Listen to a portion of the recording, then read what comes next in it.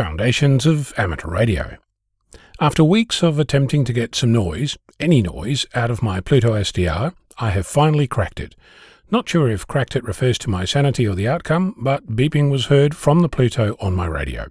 So I'm doing victory laps around the house, all conquering hero type affair, complete with whooping and hand-waving. In the end, it all came down to serendipity, and truth be told, I know it beeps. I've heard it beep. It does so on a predictable frequency. But why it exactly works is still a mystery that is yet to be discovered, since the documentation I have isn't sharing and the example code I have contradicts what I'm seeing. For context, a Pluto SDR, or Pluto, is a very capable software-defined radio, perfect for experimentation. I've talked about it before in the context of using it as a receiver. My most recent efforts involved coaxing my Pluto out of a corner after it sat there sulking for weeks. Turns out that not only was my USB power lead broken, which caused the blinking lights to stay off, when I finally figured that out, I discovered that one of the two wireless dongles I'd purchased together was dead on arrival. After a frustrating morning with the manufacturer, who wouldn't take my word for it that swapping out the two identical units would not require installing the driver, something about Windows Device Manager on my Linux computer, I went back to the store, who happily swapped out the faulty device on the spot. Mind you, the Pluto still isn't talking to my wireless network, but at least it's not the dongle anymore. I plugged the Pluto into the back of my main workstation and discovered to my surprise that in addition to showing up as a thumb drive, which I knew about, it also turned up as a network device, which I didn't know about. It's been a while since I powered this up to play, so I updated the firmware, which fixed some annoying issues, and started to explore. The aim of my quest was to create a proof-of-concept beep from the command line on the Pluto. If you're not familiar with this, the Pluto is running a flavor of Linux. You can connect to its command line and run commands from inside the hardware.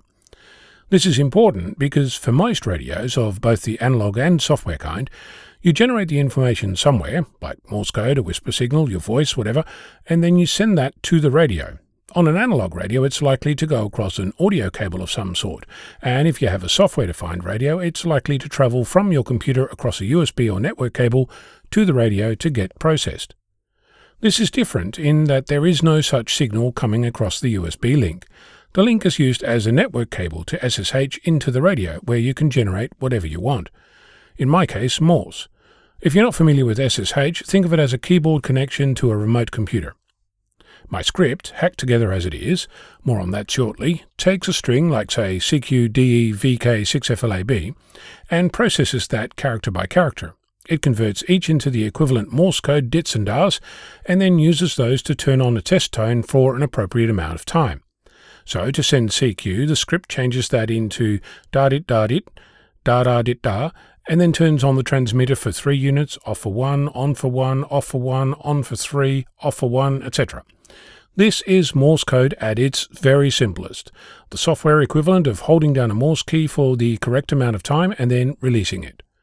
I disparagingly called it hacked together because it's using the inbuilt BusyBox command shell that comes with the Pluto. If you're familiar, the actual shell is called ASH, or Almquist shell. It's strictly limited in functionality, no arrays, minimal redirection, all very basic.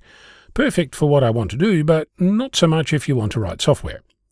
After working around the lack of arrays, one of the things that caused me the most problems was to discover just how to set up the Pluto to actually do this. I found a couple of examples online that pretended to work, claimed to be doing what they said they were, but nothing was heard on my local analog radio.